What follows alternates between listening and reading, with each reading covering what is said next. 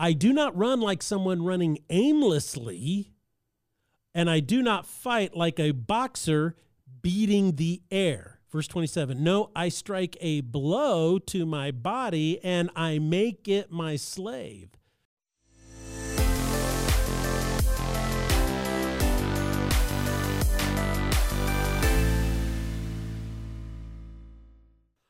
Ladies and gentlemen, welcome to the Salty Pastor Podcast, a podcast all about how you see and perceive the world through a biblical worldview. We're not here to teach you what to think, but how to think. How to think. We're going to awaken some thoughts that you maybe haven't had before and allow you to process those things and see them the way that Jesus wants you to see them. And then from there, you have to make a decision about whether you want to believe what Jesus says about you or you want to believe what the world says about you. And we can't do that without our very own Salty Pastor, the original, the only, the one, Dr. Douglas Peak. Welcome back to the podcast.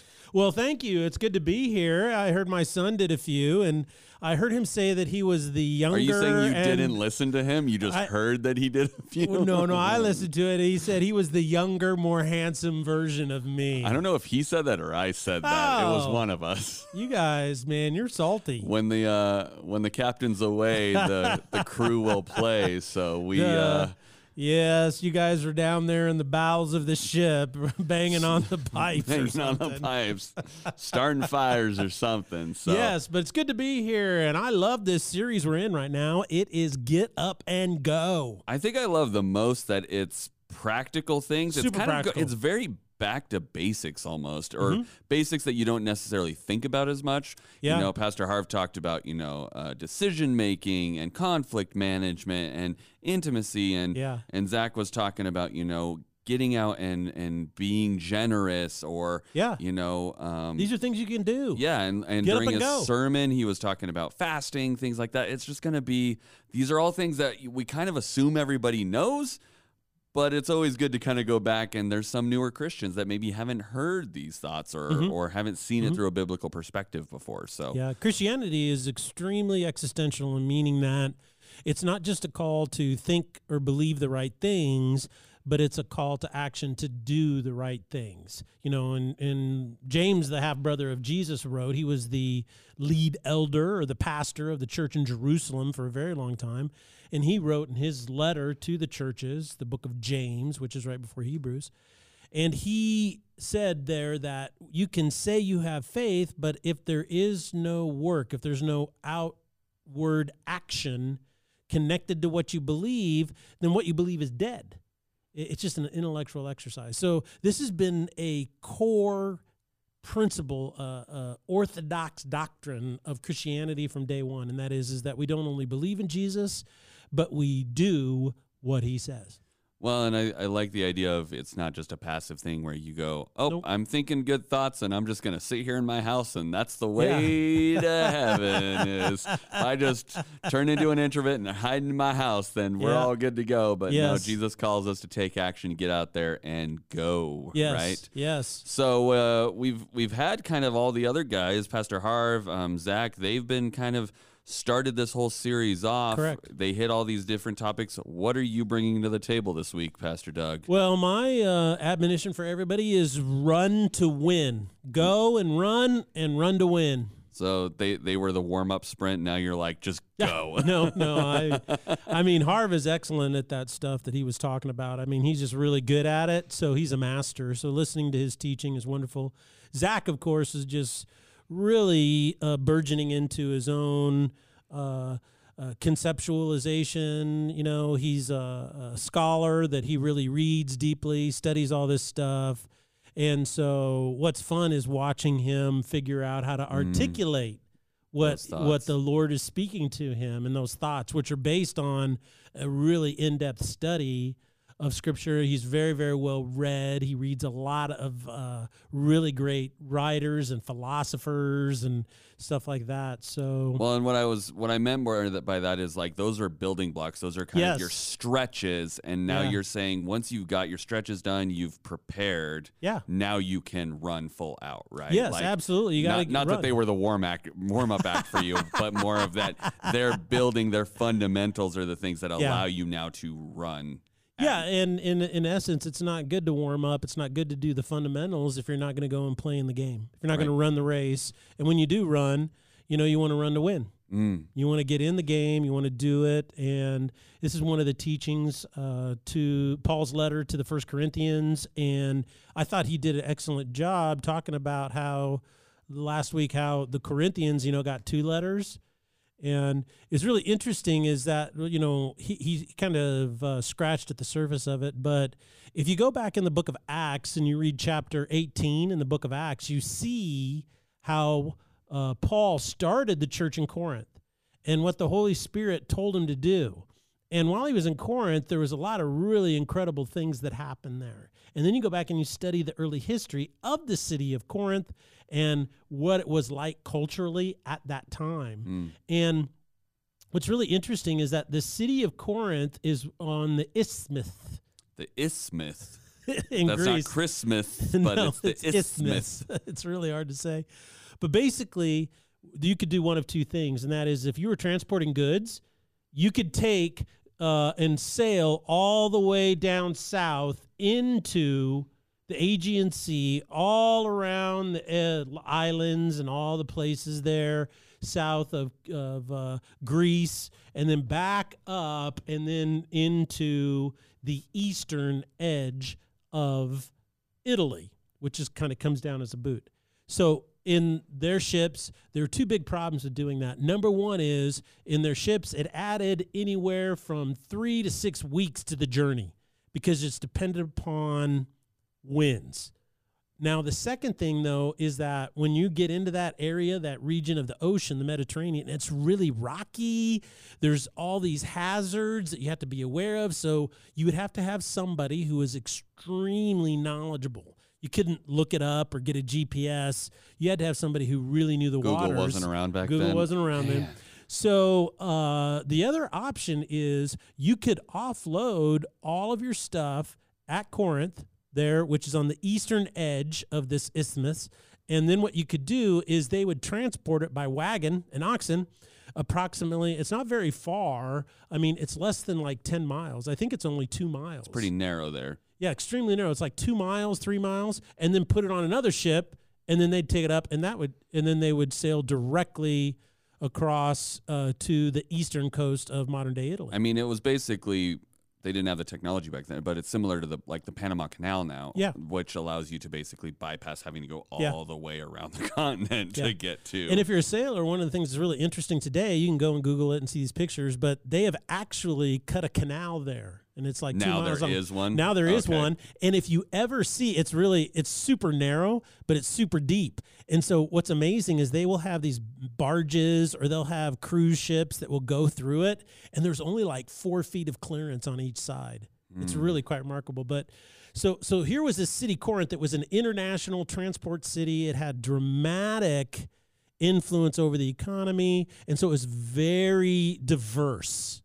And that's what's really important, is very diverse. And so in essence, it was a microcosm of what we have today in America. It was a very diverse culture. It was one of the things that they had, because there was so much high transportation through the city of Corinth, is that there was a large sex trade happening there, very similar to Vegas. Okay. And part of that is because previously, in about 148 BC, it was where the temple to Dionysus and the fertility cult was.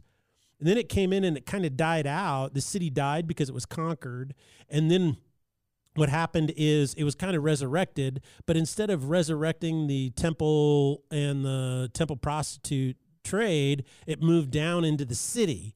And so this is why the whole instruction in Corinth, that first letter that Paul wrote about cutting your hair and what you should do. And the reason why is because in their culture at that time, androgyny was the thing. And so males and females, particularly in the Diana fertility cults, which were really big and very popular, right? What they would do is they would shave their heads so that you kind of wouldn't know. Right. So Anyway, that was a huge practice. And so then all of these people that were involved in it became followers of Christ, and now they're in a church together. And so you've got people that have grown up devoutly religious as Jews. You have businessmen, you have wealthy, and you have poor. You have people coming out of these fertility. I mean, it was just an extremely eclectic, diverse thing. And so one of the reasons why they were 2 letters, I thought Zach pointed out is funny, is that they weren't doing so well, so they needed 2. But now you know why, is because they were trying to bring together, right, into one body, focused on Christ, all these people from really radically diverse backgrounds and experiences. So the verse you wanted to kind of talk about today is from the first letter. So this is his first attempt to kind of be like, hey, here's what I think you should work on, and here's what you're doing well, things like that. So what verse are we looking at? Well, we're going to be reading out of the 9th chapter in verses 24 through 27. But before I read those, I think it's really important is that Paul, in the first verse of chapter 9, asserts that he's an apostle. He asserts that he has the authority to speak in the way that he does. He has the authority to speak to the church in the way that he does. And then he says that I have complete freedom. He says, I have complete freedom. He goes, though I belong to no one, in verse 19, though I am free, I have chosen to make myself a servant to everyone else.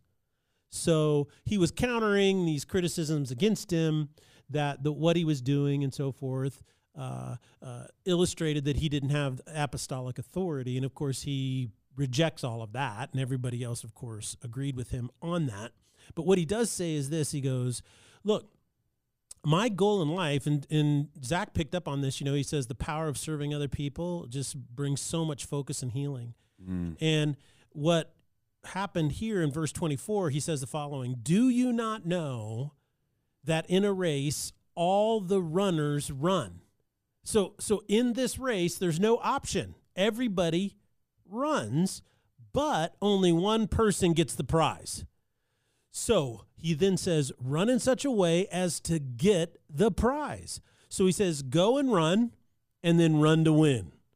Everyone who competes in the games goes into strict training. So how do you run to win? You have to train yourself to be a winner. Now, these people do it to get a crown that will not last, but we do it. We'll do what? What does he say? We do what? To get a crown that will last forever. Well, we run to win, and we strictly train ourselves to be winners. Therefore, I do not run like someone running aimlessly. So, part of strict training that you should do in your spiritual life and every other area of your life is that you should not run aimlessly. You know what the goal is. Now run towards that goal. And so if you're discouraged in your faith, if you're really overwhelmed and burned out, if you are discouraged at the track that your life is on right now, or maybe like one of the Corinthians, you've come from such an incredibly diverse or different situation. Just think about this. In the church, you had someone who grew up a devoted Jewish disciple, right? Right. Because it says in Acts chapter 18 that the head of the synagogue in Corinth became a believer in all of his family. So his kids have grown up, and the one thing you could say about these Jewish kids is that they always made the right decisions. They were extremely moral people, right? Yes. Okay, and so they're sitting in church with a gal who has 2 inches of stubble on her head because she just left prostitution and has come into the church, right? And so she's trying to figure out. So you have her background and what she's experienced. She's not Jewish. She's not ethnically a Jew or culturally a Jew. She's not culturally a Christian yet. She doesn't have any understanding of, all she knows is God loves me and I'm saved. That's all she knows, right? Yeah. And so the world in which she lives is telling her all of these things about different sexual practices, different all kinds of ways of thinking, and what does it mean to be a woman? What does it mean to be a man? I mean, you have all these different ideas, and she came out of this background, and you have this Jewish child that's come out of this background. You couldn't ask for more culturally divergent experiences, right? So how in the world do you bring those things together? How do you get those two people to not only tolerate each other, but love each other and play on the same team cohesively? Well, you don't do it by elevating one's experience over the other. You don't do it by criticizing one experience over the other. What you do is, Paul says this, is you don't run aimlessly. Instead of looking at us and where we came from, we look at what Christ has done and where he's calling us to. So now we're both running towards that specific goal. So now everything that could be divisive, like between you and me or him and her, now is eliminated because there's a specific goal. You see, wow, we're running towards this goal, and that goal obviously is about spiritual wholeness. It's about love. It's about becoming our true, authentic self in Christ, not what we think it is, but who Christ says it is in us. And then notice what he says in verse latter half. He says, therefore, verse 26, I do not run like someone running aimlessly, and I do not fight like a boxer beating the air. Verse 27, no, I strike a blow to my body and I make it my slave, so that after I have preached to others, I myself will not be disqualified from the prize. So he's saying, I train myself and I strike a blow to my body, And I think that this is something that's really difficult for so many people in our society today to understand, and why so many people are really struggling with lostness. And that is because we've talked about these issues about postmodernism, we've talked about atheism, we've talked about the influence of deconstructionism. And what these things do is it disempowers you to think clearly. Right.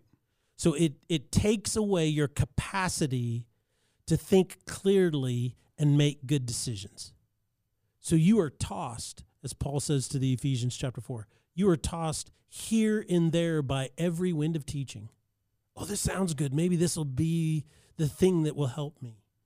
And so we're tossed back and forth. And it's really important, because it's so fascinating, is that if you want to get in shape, Jesse, what do you have to do? Work out. Yes, well, and eat well. So those are two different things, and Paul would construe those as being blows to your body.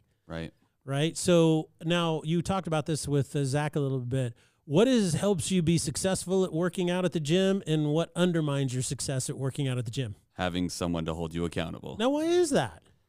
Well, I mean, part of it's guilt, because, when I was doing my really early morning workouts, if I chose to not show up, usually by the time I was saying, hey, I'm not coming, they were already there, or vice versa.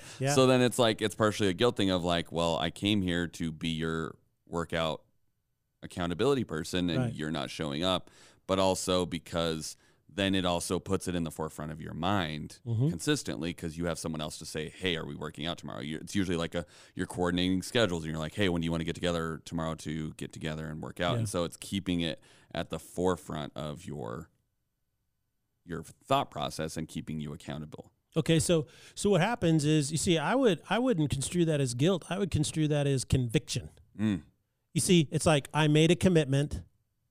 Now I can break my commitment to myself. Right. But I can't break my commitment to my friend who I said I would be there to encourage them. Absolutely. So there's real power in that. So but what is it that's convincing you to break your commitment to yourself, or what convinces you, it's your body. So what do you have to do to your body? You have to deliver a what? A blow. Right. Otherwise, your body will do what? Get into a terrible state. See, that's a cycle of. See, now let's invert that. You said eat well. Okay. Now, one of the things I've noticed that you guys do in the office, since we have kind of, what do you call that? A hub or We've got like the countertop. It's like an old, it's like the office is open, you know. Like an open concept. It's an open office, concept. yeah. Everybody interacts and something. And somebody will say, I'm hungry, right? Right. And then someone will say, well, hey, I'm going to go get tacos or something. What do you want? And then what do you tend to order then?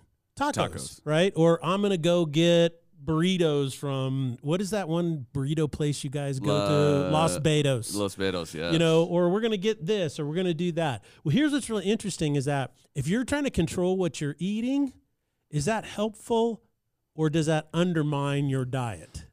It depends on who's offering that day, because usually if it's like Emma or Dana, they've been really good about their diet lately. So they're like, hey, we're doing blank healthy things. Yeah, so then I tend to eat healthier. Yeah. But then when it's like one of the high schoolers or college kids that works underneath me and they're like, we're going to Taco Bell. Do you want anything? And I have to go, no. Yes. I want that chalupa. I do want that chalupa. Well, and what I love, I mean, it's that accountability, but I also love that, and this is, I'm going to try my hand at being salty. Paul here is not saying, hey, I want you to run for the participation award. That's right. He's saying there is a winner. Yeah. And you should be winning. Yes. And he says, don't run aimlessly. And when I heard that, what I took out of it is when I practice dance, yeah, which I don't get to do as much, but when I was really in my prime of dancing, or like I've picked up one wheeling lately, when I ride or when I go to practice dance, I pick something that I'm going to work on. I don't just go into the studio to dance and just kind of like throw some moves out on the floor. I go, hey, my hip action here needs some work. So I will sit and practice for 45 minutes, the same repetitive motion over and over and over. And I think these building blocks that Harv and Zach have been setting up for us are things that we can go and say, I need to spend the next 30 days focusing on this thing. Exactly. Just like you would at the gym, just like you would in dance, just like when I go riding on my one wheel, I go, okay, I need to work on my balance here. I need to try this thing and make it intentional rather than just, I'm going to just go out and float around in the studio or because that's aimless. Yeah. And I think our faith gets that way a lot too, where we're like, I'm saved. I don't really know what to do past this point, so I'm going to just kind of float around here. I might go volunteer once in a while at a food bank, or, I might help greet once, every couple months, but like you have no desire to improve. And if you don't do that, what does he say? He says, I do this because after I am helping others, preaching to others, I myself will not be what? Disqualified from the race. Yeah. See, that's a word that's Paul brings up a lot. And there's a big chunk of systematic theologians in America today and an Americanized version of Christianity that comes, I won't go into the in-depth of it, but what it does is it basically tries to say is that, well, once you're in, you can't be disqualified for anything. And I feel Paul is saying the exact opposite idea, right? Like I just get it because then I cover my bases. And so I think the thing is that I don't find that as something that undermines a person's assurance of their salvation by realizing that there's a disqualification. What we have to, in every area of our life, we live this way. Like if you want to lose weight, you know how to deal a blow to your body. In other words, get your body to do what you want it to do. Right. And that is, well, I won't get up at 5 a.m. by myself, but if I have two buddies that are down there doing it, I know I will. Right. Okay. Oh, that's called intelligently hacking your body's motivation, right? And get going. So you're doing that. And then it says, I want to run, not aimlessly, so I pick a goal and I work towards that goal. And then he says, I don't fight like a boxer beating the air. He goes, I do all this for a purpose. And here's one of the reasons why faith becomes so anemic in so many followers of Christ. And then when they need it, when life is really hard or really difficult, they can't do the move they need to do because they've never practiced it. They've never done it. Like, for instance, Harv said, make a decision. Okay. Well, the best thing to do is practice making decisions. Practice making decisions and then following through on them. Harv said resolve conflicts. Find a conflict and go resolve it. If you're married, the best time to sharpen your skills to resolve conflict is when you don't have a conflict. Right. And then you can kind of learn your patterns, right? It's similar to, you have to get to a point where you're not thinking about it. It has to be passive. It's the same thing when I was learning to ride my one wheel. A lot of people that I was watching videos on are like, you need to practice falling without being in the situation where you're actually falling. Like you need to practice jumping off the board. You need to practice doing these things because your body needs to be so ingrained with how to roll out of it or protect yourself that you're not thinking about how to do it when it actually happens and you're not expecting it. Or the same thing with dance. Like I had to train my body to do certain things so that I wasn't constantly thinking about those when I should be thinking about, okay, where's my next position, or how do I get into this next thing? And you got to develop those things so that they're so unconscious that you're doing them without thinking about it, so that when you do need them, it's not okay, hold on, stop, wait, pump the brakes, and you don't have time to pump the brakes in a real conflict. Correct. Because usually your things are You're starting so to jacked escalate. up. Yeah, you're so jacked It up. needs to be a natural response rather than oh, hold on, can we just stop for a second? I need to go reread my book about how to resolve this before we go any further. Like that's not going to happen. And that's what learning to fly a plane is all about. It's all about for every situation you're supposed to do this. You know, the thing is that the first thing they teach you is that when something bad happens, you'll freeze. Right. You know, and so you gotta know the steps so that your brain will work. And here's the bottom line is that if you want to know Jesus, it will never happen if you never run to win. If you want to know Jesus, if you want to walk in the fullness of your inheritance, if you want to experience every spiritual blessing, if you want to see him do things in your life that are exceedingly and abundantly beyond anything that you could ever imagine, if you want that to happen in your life, you want every spiritual blessing of the heavens to come into your life, if you want to heal the bad habits that stop you from true and authentic love with other people, if you want to know real direction and real purpose, if you want to discover how to climb to the Mount Everest of spirituality so that your life is filled with purpose, you're not pouring it into something that you've deceived yourself to think, but that's going to help you. It's the actual thing that really resonates with your soul in ways that you never imagined. If you want to experience all that, it's never going to happen if you sit on the sidelines, you refuse to run, and you refuse to run to win. So get up and go. Get up and run the race to win. It doesn't mean that you have to win it. You don't have to be perfect. You don't have to be any of these things, but deep in your soul, you have to long for something more. Take responsibility for your faith. That responsibility is the greatest adventure that you will ever live in your life. At its core, responsibility is the key of shifting from a passive approach to life, I'm a victim of life, I have no control over life is horrible and sad and depressing. Yeah, it can be all those things.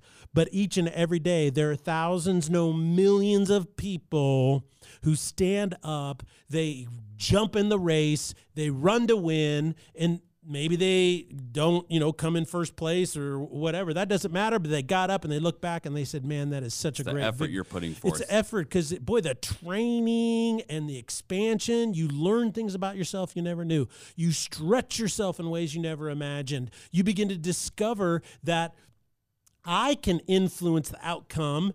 I'm not a victim of this circumstance, because I'll tell you what, doesn't matter where you go, we live in a world that is filled with evil. It will always be filled with evil. There will always be suffering. There will always be poverty, as Jesus said. There will always be people who do evil things and victimize others. There will always be crime. There will always be murder. There will always be rape. There will always be theft. There will always be assault. There will always be racism. There will always be all of these things in the world, because Satan is the ruler of this world, and he's a propagator of all this evil.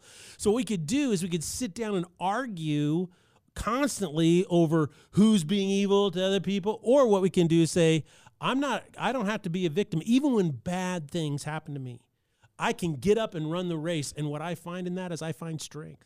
I find courage. I find hope. I find the power to embrace and live in the fullness of every good thing that Christ has for me. So I want to live in that. I may never be the blue ribbon first place person, but what I can tell you is this, is that Jesus is my victory. And because he's the victory, what he's doing in me is so much more important than what he's doing in the circumstance in which I find myself. Well, and the Olympics just started this last weekend.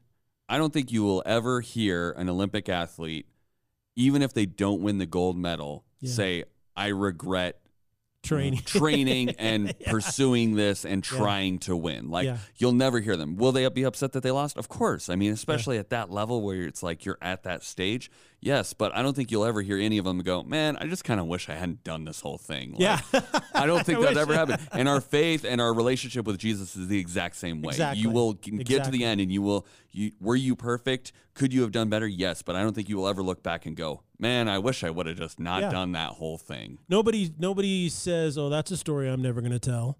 Right. They what do they do for the rest of their life? Yeah, I went to the 2021 Olympics in Tokyo. They're calling it 2020. Are they? They just delayed it a year because of COVID. Yeah, I'm at the 2020 Olympics in 2021. I got there. Oh, what was that like? Blah, blah, blah. Did you win? No, but man, it was the greatest experience. Absolutely. You know, and I think that's what's true is, see, Jesus is inviting you into an experience, see, of living with him. Right. And what he's doing is he's out there. He's at the gym every day waiting for you. Will you show up? Absolutely.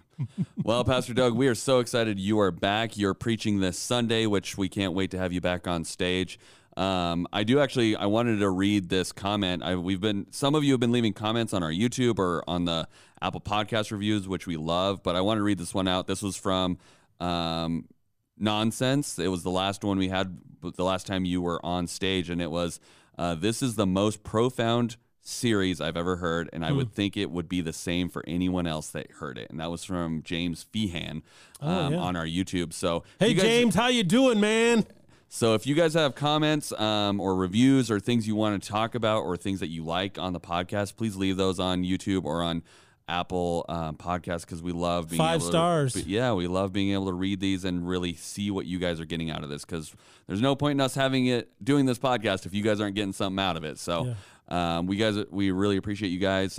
Thursday this week is our last in the little mini series of What in the Sam Hill, and it's on atheism. So make sure you tune into that. It's a shorter one, but it is definitely kind of compiles in all the thoughts of things that you kind of need to know before you come into the podcast about atheism. And it's just a good refresher, even if you've been listening for all 109 episodes at this point. 109 episodes.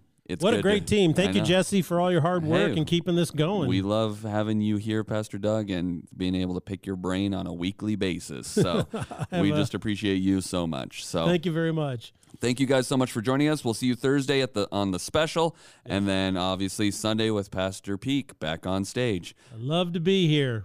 Have a good one. All right. Blessings.